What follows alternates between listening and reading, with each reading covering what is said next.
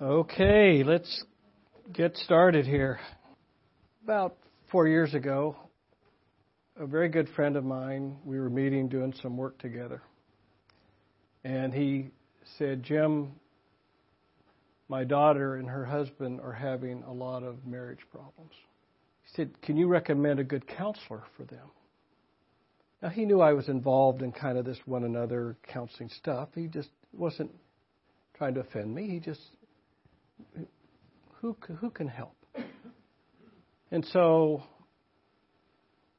the answer I gave to him at that time wouldn't be quite the same answer I would give him today, but by God's grace, it worked out. There's a good ending to the story. What I told him, I said, sure, I can give you the name, and I think I even did. But I said, but would you like me to spend some time with them? Would that be of any help? He said, really, you'd do that? Like, that was well, sure. I didn't have any great understanding of all that was going on. But he told me the main problem is that the guy, the husband, just wasn't, quote, alcoholic. He drank all the time. And he would drink. He'd get abusive, not physically, but verbally. And then he would sober up and be good for a couple weeks or a month or two and then be right back. And so I said, well, what do you think about it? I said, well, everybody in the family thinks that she should divorce him. She deserves better than this. Our daughter deserves to be happy. Now, the fellow that said this is a good Bible church, solid believer. But that was typical, isn't it, of a dad and a daughter. You just love your daughter. You don't want her to suffer. So I said, well, I'm willing to help, but could we just talk about that for just a minute, just between you and me? And so I said, biblically, does your daughter have grounds to divorce him? He goes, well, let me think about that. So we talked about that for a while, and he came to the conclusion, no, I guess you're right, she doesn't. I said, that's bad, isn't it? Yeah. I said, so if you and I can agree, just between the two of us, that she doesn't have grounds to divorce, I'm willing to spend some time. And so he said, okay.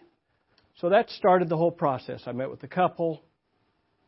I won't tell you the whole story because it took a ton of time. It took, I had to be away from home some. I had to interrupt work some. There was time.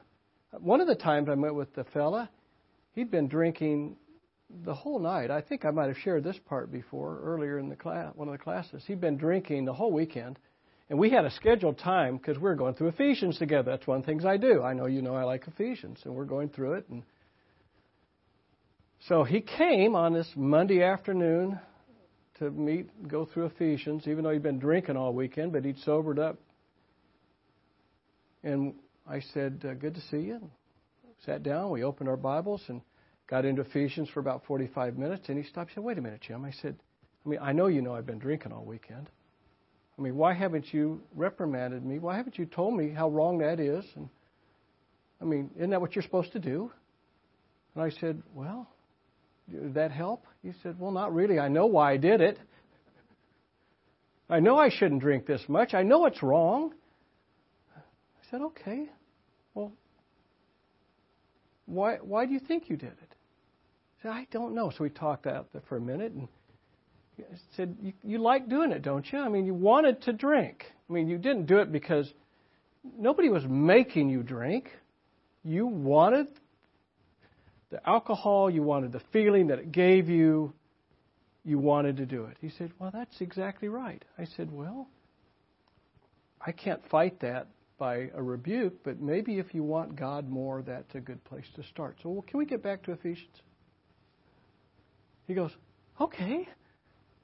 And that sort of turned a little bit of a corner with him because I wasn't doing data gathering. I wasn't doing root cause analysis. Now, he'd been to AA 4 times, a graduate of AA, over and over and over. Well, Karen knows because I got a text from his wife probably 3 or 4 months ago. This was 3 years after this all started, whatever. Telling me about how they were so excited they were going to be sharing their testimony at their church on the coming Sunday morning in front of a couple thousand people about what God had done in their marriage. That's what we're talking about here. We're just talking about believers. I did nothing that any one of you could not have done. I mean, you all could have done exactly what I did. What I did not require formal counseling training. I'm not certified, as you know. I'm just a Christian, I know, with a tie. I'm just a believer. Just a believer. Yes, I was willing to spend some time, but as we'll learn tonight as we talk about that, I think as believers we're sort of compelled to do that. I think God stirs us up to do that. That's what believers are supposed to do. Why we don't do it enough, I don't know. We'll explore that a little bit tonight. But the real difference in all of that wasn't me. It was a biblical commitment of the wife and the dad and the family ultimately to say, we're going to stand by what's right before the Lord and try to bear this marriage burden. So family, friends, their church got involved. Now, they were committed to do that regardless of whether he stopped drinking or not. Think about that. How popular would the following books be? Would you buy a book by the title of How to Be Long-Suffering in a Bad Marriage If Your Spouse Never Changes? Many people are doing that. Wonderfully so for the sake of our Lord. But it's not a big seller, is it? How about How to Be Merciful and Loving to Your Children If They Don't Behave? Or How to Have Peace with God Even If You Never Resolve a Conflict with a Good Friend? No, those are not bestsellers because we want change. We want our needs met. We want our spouses fixed, our children to behave, and we want our sinful friends, to repent. We want it now. And those are, and by the way, those are good desires. Nothing wrong with that. But as we've explored during this class, the glory of God and His providential plans don't always align with the time frame for the changes that we want and desire. Indeed, what we talked about, and Joy and I talked a little bit about this before, the very trials that God puts us through are often what He's using, almost always what He's using to transform us to be like His Son, for His glory and for His purposes in the progress of the gospel. So during these 12 classes, tonight's our 12th class, as you know, it's been my desire to help put together a framework for us to think biblically so we can address these kinds of things that come up just organically, naturally, as we live out in the body of Christ. How do we think about these things and who we call, and why do we want to go here? Why do our friends want to go here to counselors? Why are they tugged there instead of here? And why are we reluctant here to do things that are going on over here? And so this is a framework, a way to think about it. And tonight, we'll put the final piece of the puzzle together. But first, let's read through our first 4 building blocks initially. Number 1, foundation belief number 1, a Christian has been given life in Christ. Resurrection life in the Son, Zoe, is fundamentally different than the experiences that encompass our daily norms as we breathe in and out or refer to as life under the sun, Suke. A Christian has been given life in Christ. Number 2, a Christian has been given light and sight in Christ. Resurrection life in the Son, Zoe, is revealed truth that leads to salvation. It's received as a gift and revealed by the Holy Spirit. We were blind, but now we see. This revelation cannot be gained by aptitude, intelligence, academics, a unique curriculum, degrees, certifications, discovery via the rigor of the scientific method or the will of man. A Christian has been given light and sight in Christ. Foundation belief 3, and remember we didn't start with 3, we started with 1 and 2, but we've said that 3 is kind of a place that we start because pain is real. And so we look back at 1 and 2 to build a framework to thinking about 3. A Christian understands and interprets pain differently in Christ. Generally, we source both pain and remedy from a life under the sun, horizontal, suke perspective. However, as we are His children, no pain is allowed without the awareness of our Father. Invariably, the Holy Spirit drives our eyes and attention to Christ Jesus and the vertical, so that we experience a better outcome, a hope of a future that doesn't disappoint, and in the present, the nearness of God. A better outcome than just having something fixed. Because stopping drinking, as the story I mentioned, that's a good outcome. We know that. But if it's just behavioral change we want, there's all kinds of ways to get that. But the Lord doesn't want our obedience, does He? He wants our hearts. He wants our obedience. Better say that the proper way. He doesn't just want blind obedience as a law. He doesn't want us just to fulfill the law. He wants to obey Him from our hearts. Still haven't said that right, but you know what I mean. Number 4, Christians are able. This is where we've been the last 2 weeks. Christians are able to bear one another's burdens as a result of our adoption into the Christian family. Our imparted gifts and revealed Word of God by which we bless each other as we minister Christ to one another in the communal life of the body of Christ.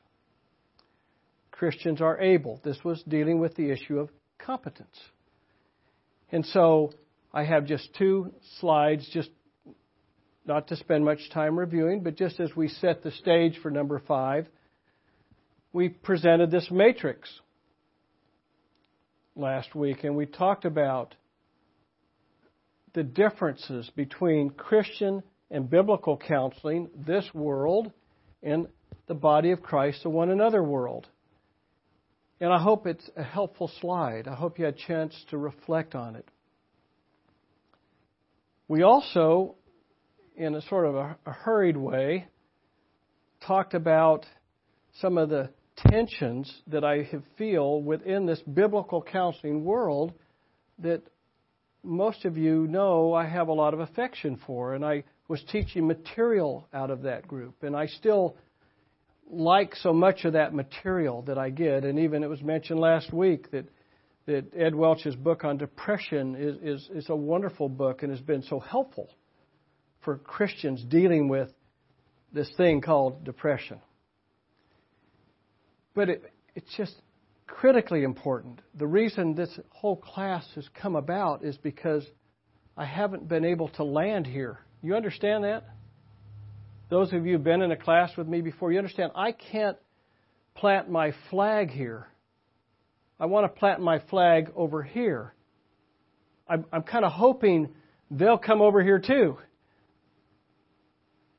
And so I hurried through this, but to just give you a little bit of a more of a taste of even how the very best of the counseling world still mixes that language in. This is straight from the CCF, Biblical Counseling Hall of Fame, wonderful believers. I want to read it. In saying all of this, I don't want to imply that every person is completely competent to help anyone and everyone. There are people with unique gifts for interpersonal ministry, just as there are people with unique gifts for public preaching and teaching. All of us are in different stages of life with varying degrees of training, life experience, and case wisdom. That means that there are some who will function well in a more formal capacity and will engage in formal counseling. So, first of all, do you see the mixture of some biblical language in there, but some things you're saying, wait a minute. Do you see? Give me an example of something that's more counseling terminology related in that statement. That you would press something in this statement up here that looks like it's more counseling language versus biblical language. Yeah, it's a great example. Case wisdom. Now, people aren't cases to us, are they? They're fellow believers. We're not putting together a case history on somebody. We don't have case notes. They're just believers. But it gets woven into it. And there's a bunch of other things. Formal capacity and informal counseling. I mean, what's that? Formal is paid counseling. Now, that's reinforced down below. Since church now, as I read this, think about the mixture of, since churches should be involved in counseling, well, that's good. Biblical equipping and training is needed. And that is exactly what we seek to do at CCF as we restore Christ to counseling and counseling to the church. It's apparently needed. But this is not the only way CCF understands and uses the word counseling. We use it much more broadly.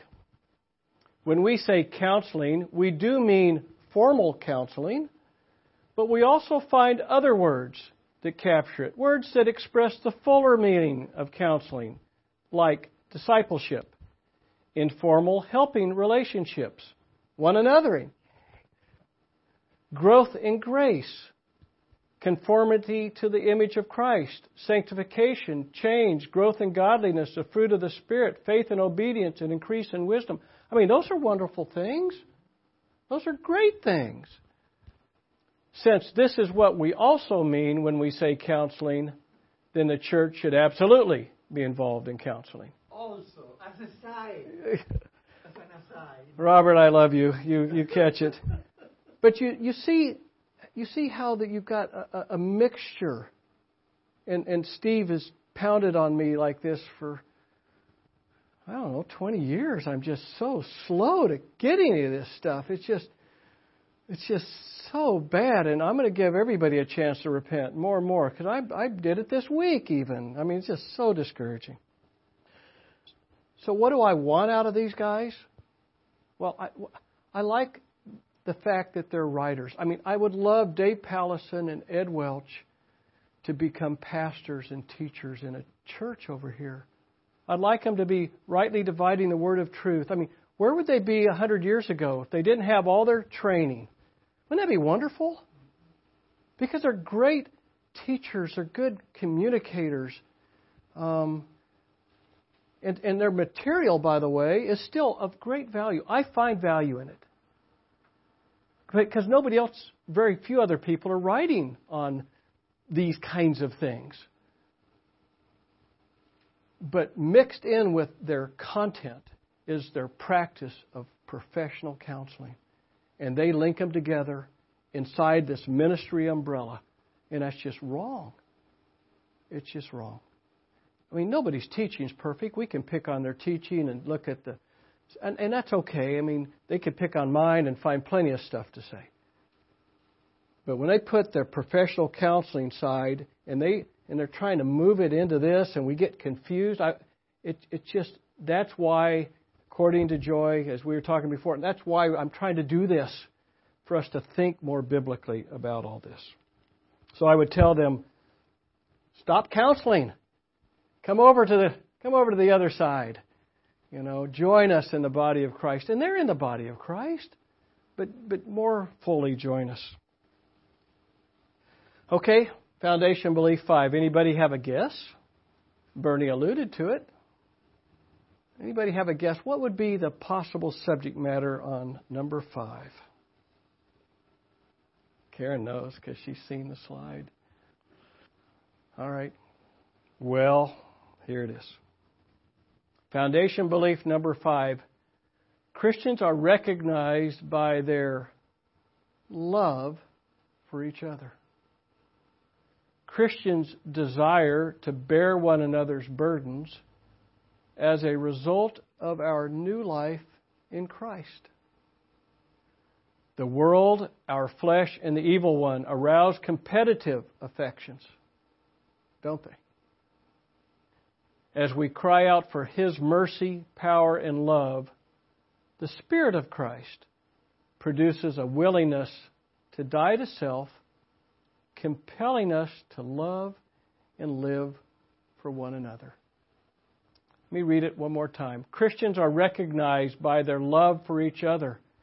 Christians desire to bear one another's burdens as a result of our new life in Christ. The world, our flesh, and the evil one arouse competitive affections. As we cry out for His mercy, power, and love, the Spirit of Christ produces a willingness to die to self, compelling us to love and live for one another. You like it? Yeah. Well, let's talk about it a little bit, shall we? Because as we have been given new life in Christ, and as we become a new creature in Christ, we also have a new commandment. The compelling nature of God's love. A new commandment I give to you, that you love one another. Even as I have loved you, that you also love one another. By this all men will know that you are my disciples, if you have love for one another. That's from John 13:34 and 35. And then he goes on in John 15:12 and 13. This is my commandment, that you love one another, just as I have loved you. Greater love has no one than this, that one lay down his life for his friends. Now this was part of that upper room discourse, right? John 13 through 17. Although he may have been outside of the upper room for part of that, because it said they might have left, but you know what I mean. Now what happened right before these verses in John 13? What was our Lord doing when they entered into the upper room? What was He doing initially? That's exactly right, Joy. He was washing their feet. He was demonstrating what it meant to be a servant. You said it right before class tonight. Really, Jim, isn't it about serving others? Yes. Loving others, laying down our lives for others. And so that's what it's about. But we're tugged, aren't we, between that and playing golf 3 times a week. Or fill in the blank with whatever affections drive you in this Suke horizontal world. What is it that you get your comfort from? What is it that you love? I love golf. We had something else. We had a vacation thing, a Disney World thing up there. You could put a fishing pole, hunting and camping. But it's the week of the Masters Golf Tournament, and I love golf, and so I decided to go with golf. And if somebody calls me and needs any kind of ministry this weekend during the Masters Golf Tournament on TV, I mean, Karen's just going to have to take a message. Right? I mean, that's biblically right? Honey, tell them I'm tied up, I'm busy, working on something. But isn't that how we are? Oh, they need some help. Oh, somebody needs some ministry. But we're scheduled our movie night tonight. I mean, we're going out of town this weekend. We got a vacation scheduled. I also use this because I got a call from an elder of a local church. Not here, It's about 7-8 years ago. He said, Jim, can you give me the name of that biblical counselor guy that we heard you talk about before? So I said, sure, gave him the name. I said, well, but what's going on? He said, oh, Jim, you don't want to know. This is a marriage problem. I mean, my wife and I won't use their names. My wife and I spent 2 hours with this couple. It's a mess. They need professional help. I said, well, okay. Why do you say that? And I walked him through my little poorly outlined, over the phone. And finally I said, so do you think, what did the Puritans do? What did people do 200 years ago? I mean, finally he said, oh, I see what you're saying. I guess what I'm really saying, Jim, is it's not that I'm not able to do it. I just don't have the time. I'm just too busy. He may have been. I mean, I don't know if he's too busy because of this. I know he'd retired then. And I know he did this 3 times a week. I know that. Because he's invited me to do it with him. Okay? And he may not do that now. I can't judge his time. I will say this, that one anothering takes time. It is a commitment of this, washing feet, dying to yourself for others, as opposed to this. And there's nothing wrong with that. But only you know if it's where your heart is on it. And only God can direct you as to how to use your time. So the reason that we're talking about God's love as our final point is that all of this is really not about curriculum. It's not about, as I said earlier, it's not about a Cliff Notes version so you can be a better counselor. That's not what it's about. It's about loving God and loving others. Well, the Word of God gives us a little more conviction here in 1 John 4, verses 19 through 21. We love because He first loved us. Starts with God's love, doesn't it?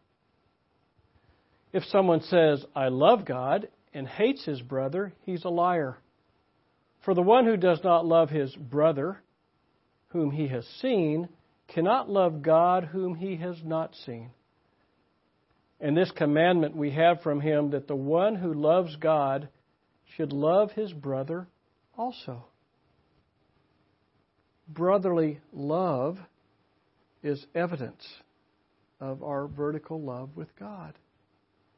We can say we love God. How do we see that? This is how we see it. We wash feet. We spend time with couples whose marriages are crumbling. We come alongside people who are grieving over the loss of a spouse.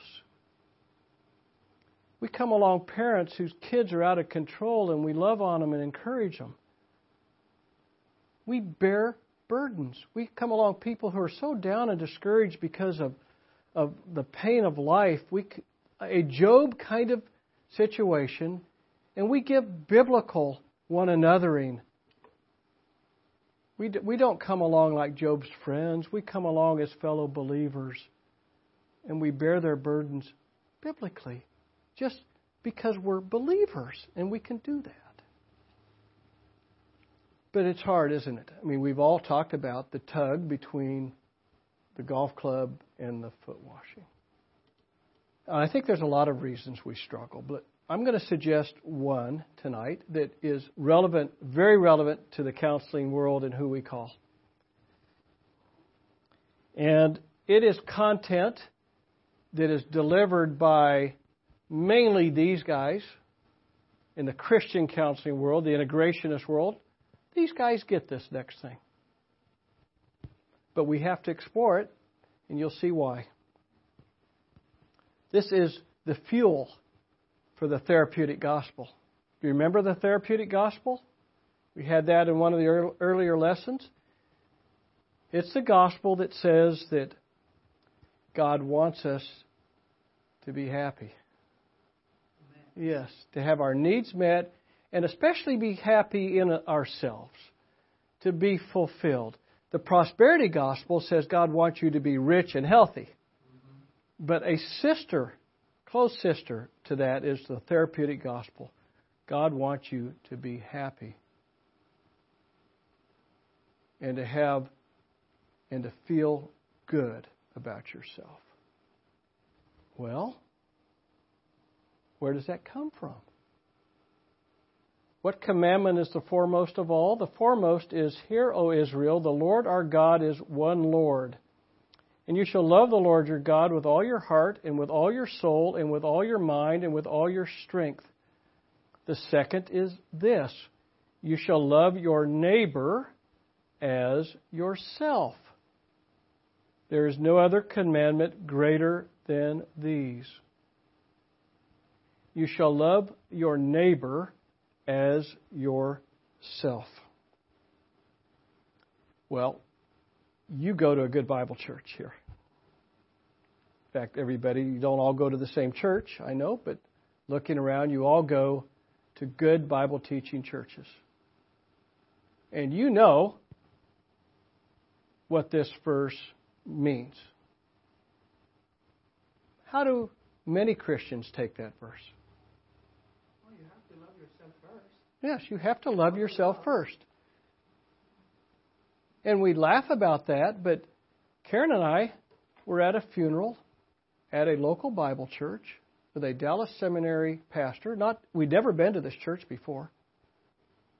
This was 10 years ago, maybe 8 years ago, somewhere. And this was a lady that passed away. I had been involved with the fella because his wife had cancer, and because I'd lost a wife to cancer.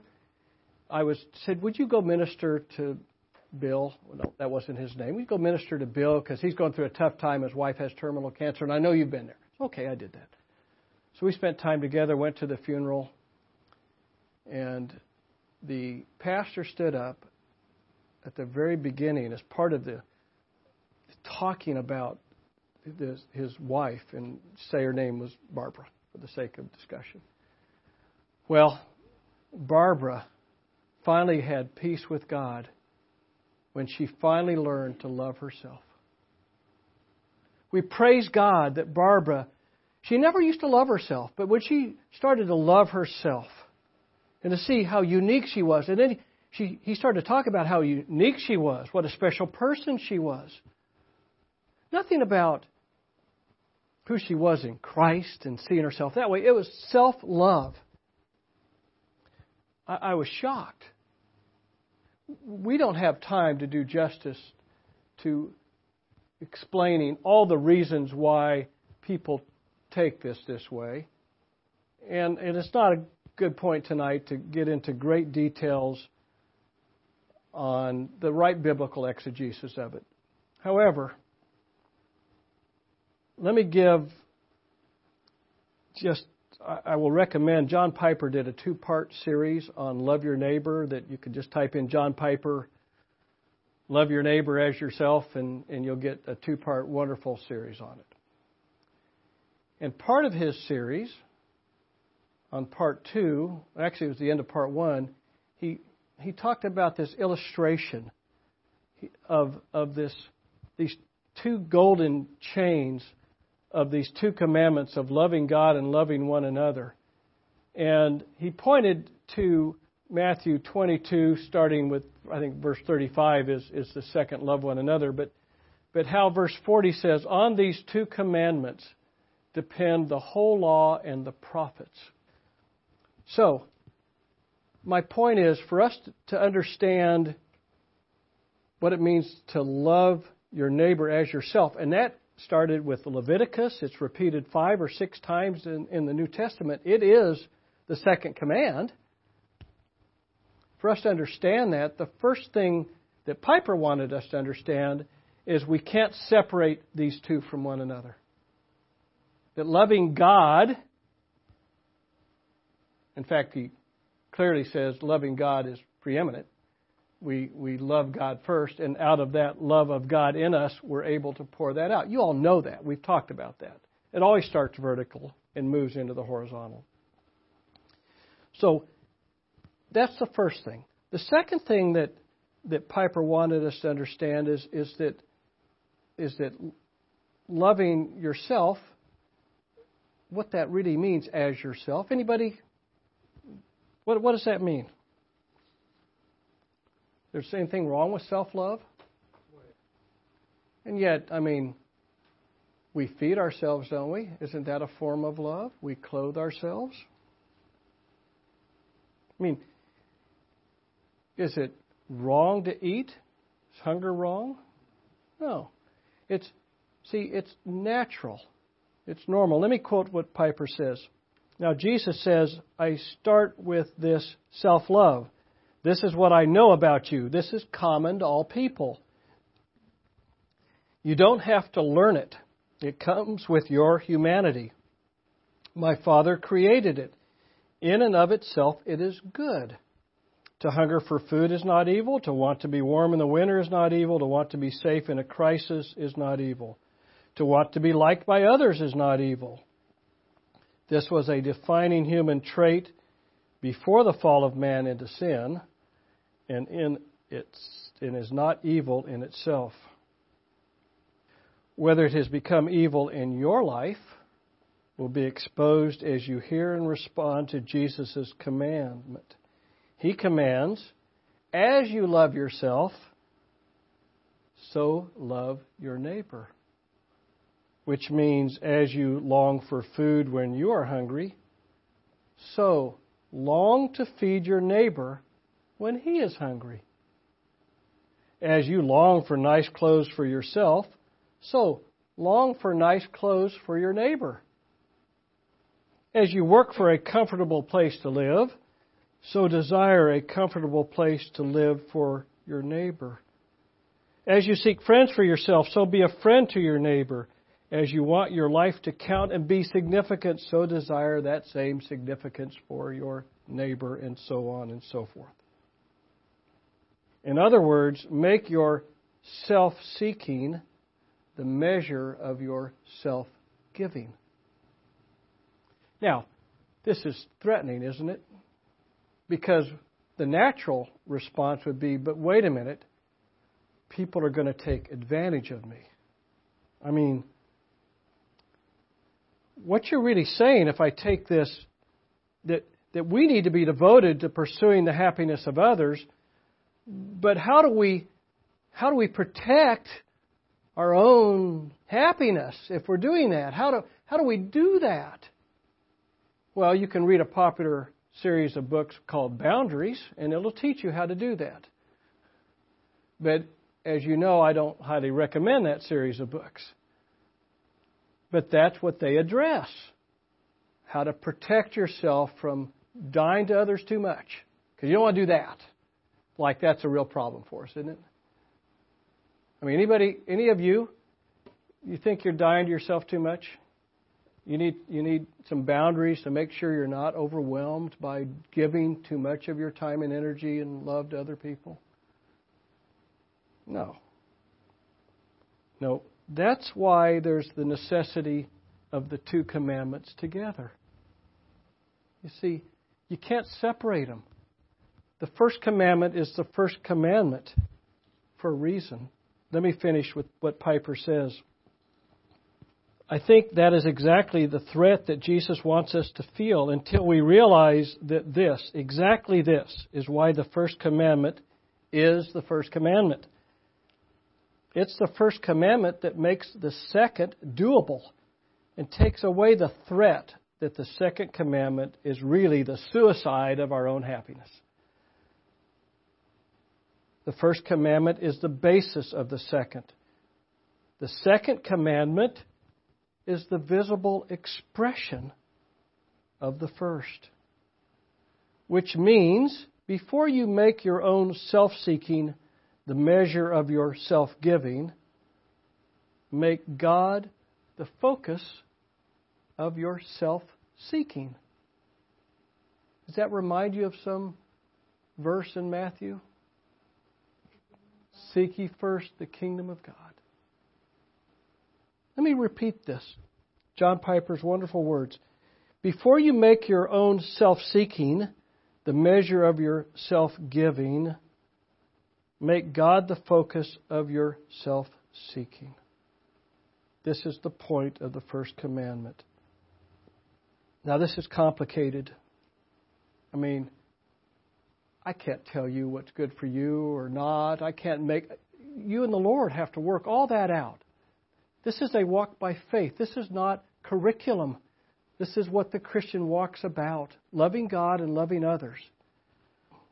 But Piper finishes by saying this: loving God sustains us through all the joy and pain and perplexity and uncertainty of what loving our neighbor should be. When the sacrifice is great, we remember that His grace is sufficient. When the fork in the road of love is unmarked, we remember with joy and love that His grace is sufficient. When we're distracted by the world and our hearts give way temporarily to selfishness and we are off the path, we remember that God alone can satisfy, and we repent and love His all-sufficient grace even more. I know this is hard to read, but I like it. There is no biblical basis for self-esteem, self-love, self-acceptance, self-confidence, self-forgiveness, self-assertion, proper self-image, self-actualization, or any of the other selfisms advocated by the worldly system of psychology. It is not about me. It is about loving God and loving others. So how do we do that? Everybody says, okay, that's good. I'm with you so far. I know I need to repent. We've got about 15 minutes left in our hour together. So what does that look like? Well, this was our belief. So this is our desire. I think it's the desire of all believers. We want to do that. We know we have this competitive affections. So let's look at, what does this mean? As we cry out for His mercy, power, and love, the Spirit of Christ produces a willingness to die to self, compelling us to love and live for one another. Crying out for mercy. Well, that's part of that is repentance, isn't it? Isn't that a natural part of the Christian walk? Prayerfully, daily, hourly, every 5 minutes for us often. Lord, I repent for my self-centeredness. This walk through this world for me has been a walk of repentance. I constantly find myself, tugged back here, tugged back here. I have often been close to hanging a shingle to become a professional counselor. I've been encouraged to do that by many people. Jim, you should be certified. You should do this for a living. Oh, you're just so good at it. You just love people. I mean, how horrible that would have been. By God's grace, I am just a Christian with a tie, and I am glad to be that. Glad to be that. And God's provided. People say, but Jim, I had one of our dear Christian young lady who's a biblical counselor say, Jim, I agree with everything you're saying, but this is how I make a living. This is my life. This is how I make money. How am I going to live? And I've just had to say, look, I can't answer that for you. I can't. God will have to direct your path. I just wish you weren't doing that. Well, I think a place to start is that we cry out. We pray. So open your Bibles to Ephesians and look at chapter 1 for a minute. I've gone through these verses with so many people at so many different times, and I'm not going to exegete them tonight. I couldn't do that. Not that good a teacher. I'm more of an encourager kind of person, and praise the Lord for good teachers who can take these verses. But let me read these verses, and as I read them, we're going to read Paul's prayers. His prayer at the end of chapter 1 and his prayer at the end of chapter 3. And see what Paul is praying for the church at Ephesus. And see how that might relate for what we need regarding power and love. Starting with verse 17 of chapter 1, that the God of our Lord Jesus Christ, the Father of glory, may give to you a spirit of wisdom and of revelation in the knowledge of Him. I pray that the eyes of your heart may be enlightened, so that you will know what is the hope of His calling, what are the riches of the glory of His inheritance in the saints, and what is the surpassing greatness of His power toward us who believe. These are in accordance with the working of the strength of His might, which He brought about in Christ when He raised Him from the dead and seated Him at His right hand in the heavenly places, far above all rule and authority and power and dominion and every name that is named, not only in this age but also in the one to come. And He put all things in subjection under His feet and gave Him as head over all things to the church, which is His body, the fullness of Him who fills all in all. And then let's look at Paul's prayer at the end of chapter 3, starting with verse 14. Ephesians 3, verse 14, for this reason I bow my knees before the Father, from whom every family in heaven and on earth derives its name, that He would grant you, according to the riches of His glory, to be strengthened with power through His Spirit in the inner man, so that Christ may dwell in your hearts through faith, and that you, being rooted and grounded in love, may be able to comprehend with all the saints what is the breadth and length and height and depth, and to know the love of Christ which surpasses knowledge, surpasses certification, surpasses credentials, academic degrees. Nothing wrong with those, but the love of Christ surpasses knowledge, that you may be filled up to all the fullness of God. A call to one another starts with a cry to the Father. It's a good place to start. You want to know how to do, quote, one another ministry? You want the Cliff Notes version of it? Okay, start repenting of how much you love yourself in the world, and start crying out to God for His power and His love to work through you. That's a good place to start. This is just from the Word. And then start doing it. And Scripture, you've seen this slide before. You saw it earlier. I mean, Scripture gives us, we could spend a lot of time on these one anothering verses, and it's worthwhile. Don't get me wrong. This class wasn't designed. Some of you came into this initially hoping maybe we would spend more time here. It's valuable. But without this, I don't think you have a framework to be energized to do this. But now you could start looking at the Word of God going, oh man, okay, I am able. I am able. And I know that I've got two big commands. Loving God first. I need to seek Him out. So I'm going to cry out to the Father. And I'm going to ask Him for power of the Spirit and for His love to start moving into people's lives as He would direct. And I tell you, it is an exciting, joyful, energizing thing to do. Do we counsel one another? Well, that's not one of the one another's. There is a biblical word counsel, right? Though we've talked about that a few weeks ago. Those of you who have the handout on what counseling means biblically. Be an advisor, right?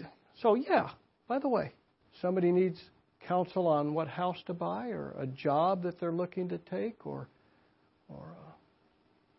maybe what school or college to attend. That, my friends, is good biblical counseling.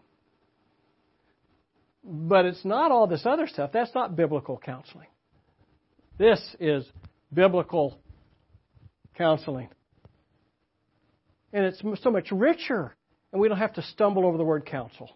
We don't have to, I'm not trained. I don't want to do counseling. There's some liability. Because we know what that word means. And to Dave Pallison's credit, at a talk 2 years ago, he said, perhaps we should get rid of that C word when we're talking to churches about counseling.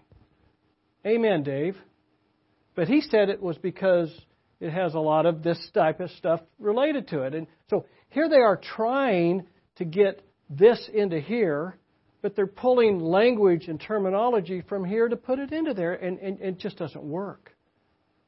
So to find the word biblically right to begin with, Dave, that's a good place to start. If the word is sufficient, that's a good place to start. And maybe I'll have a chance to talk to Dave about it, because I love him as a believer.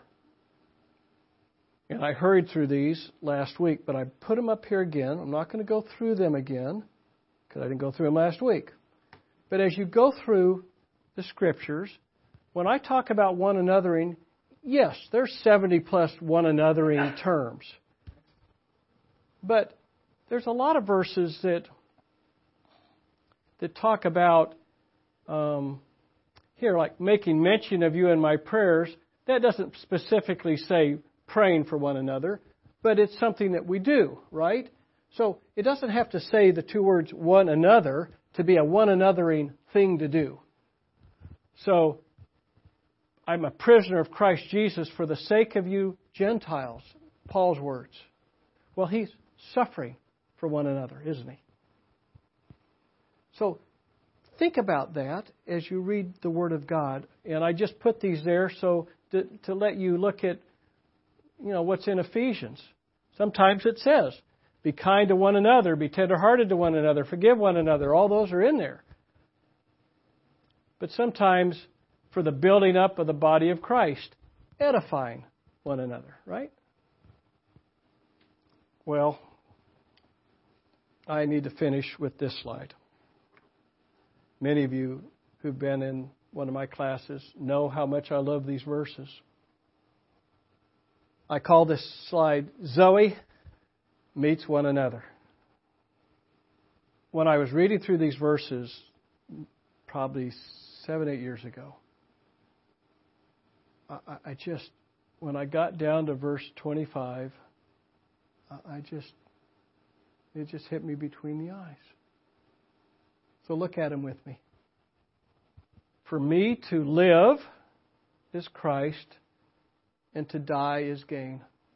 The word live is the verb form for Zoe, Zao. For me to live, to Zoe, to Zao, to be alive. We understand Zoe means that it's our new life in Christ. Life in the Son, in Jesus. That starts when we are born again.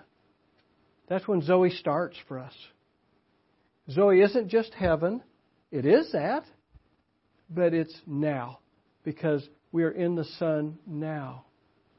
And nothing will separate us from His love. For me to live, Zao, is Christ, and to die is gain. Well, we all know what to die is gain is. I knew that. But look what it means to live is Christ. What it means to Zoe.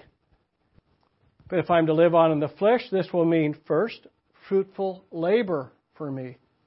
Well, that's interesting. Labor. Fruitful labor. We could talk about the fruit of the Spirit if you want. Fruitful labor.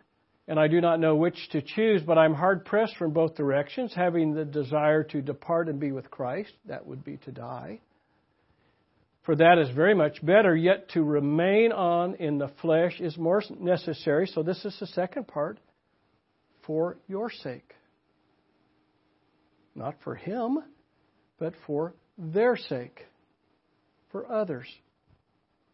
Convinced of this, I know that I will remain and continue with y'all, there's a good plural, for your progress and joy in the faith. To live spiritually. To live spiritually. To be alive spiritually. To have that joy of the presence of the Lord in you.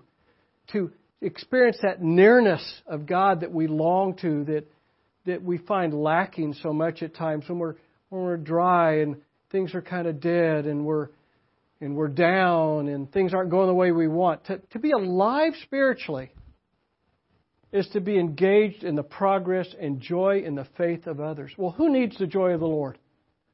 These people do. We do in the midst of pain and trials. The joy of the Lord is our strength. That'd be a good title for a book, wouldn't it? A bestseller, right? How to have the joy of the Lord when no problems are fixed and nothing has changed in anybody. You're not going to be a good counselor selling that either, because you mean you're just offering me the joy of the Lord? This is $150 an hour, and then you're going to say the joy of the Lord. That's all you can do for me? You know, my husband's an alcoholic. Can't you fix that? Progress. It's used one other time in Philippians, talking about earlier in chapter 1 about how they were together, partakers in the progress of the gospel. Isn't that sweet? The progress of the gospel, the joy in the Lord, engaged with each other, serving, loving, caring. In a way, it does bring us right back to our very first thought, doesn't it? For us to live is Christ. So if you want to live the spiritual life with the joy of the Lord and the nearness of God, then don't get caught up with whether you're competent enough. Be happy that you're just a Christian with a tie or without a tie. Either way.